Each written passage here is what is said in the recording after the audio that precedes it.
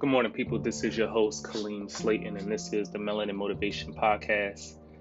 Today, I wanted to come and talk to you about not being afraid of how great you can be.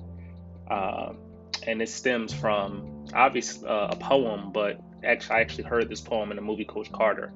It's by Marianne Williamson, and the first two lines of this poem still hit deeply for me and many others.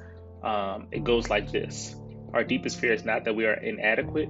Our deepest fear is that we are powerful beyond measure. It is our light, not our darkness, that most frightens us. When I think and I hear of this, I can only apply it to my life, and it's so true.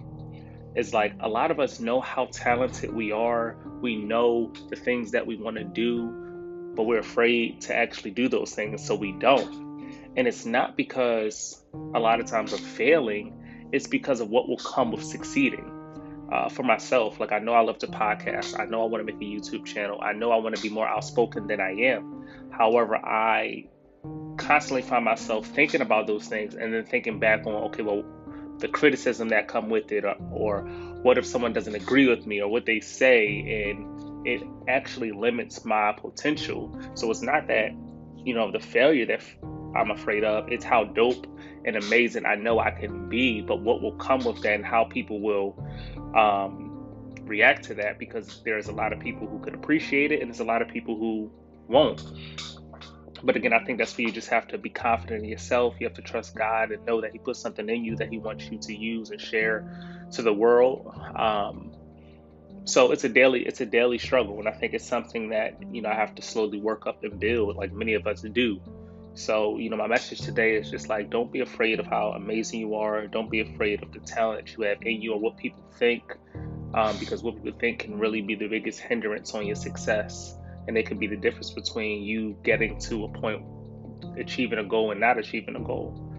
So just remember that, like, you have a lot of talent in you, and there's nobody in this world, whether they have your same name, birthday, or look like you, that is exactly you and can share your ability and talent with the world.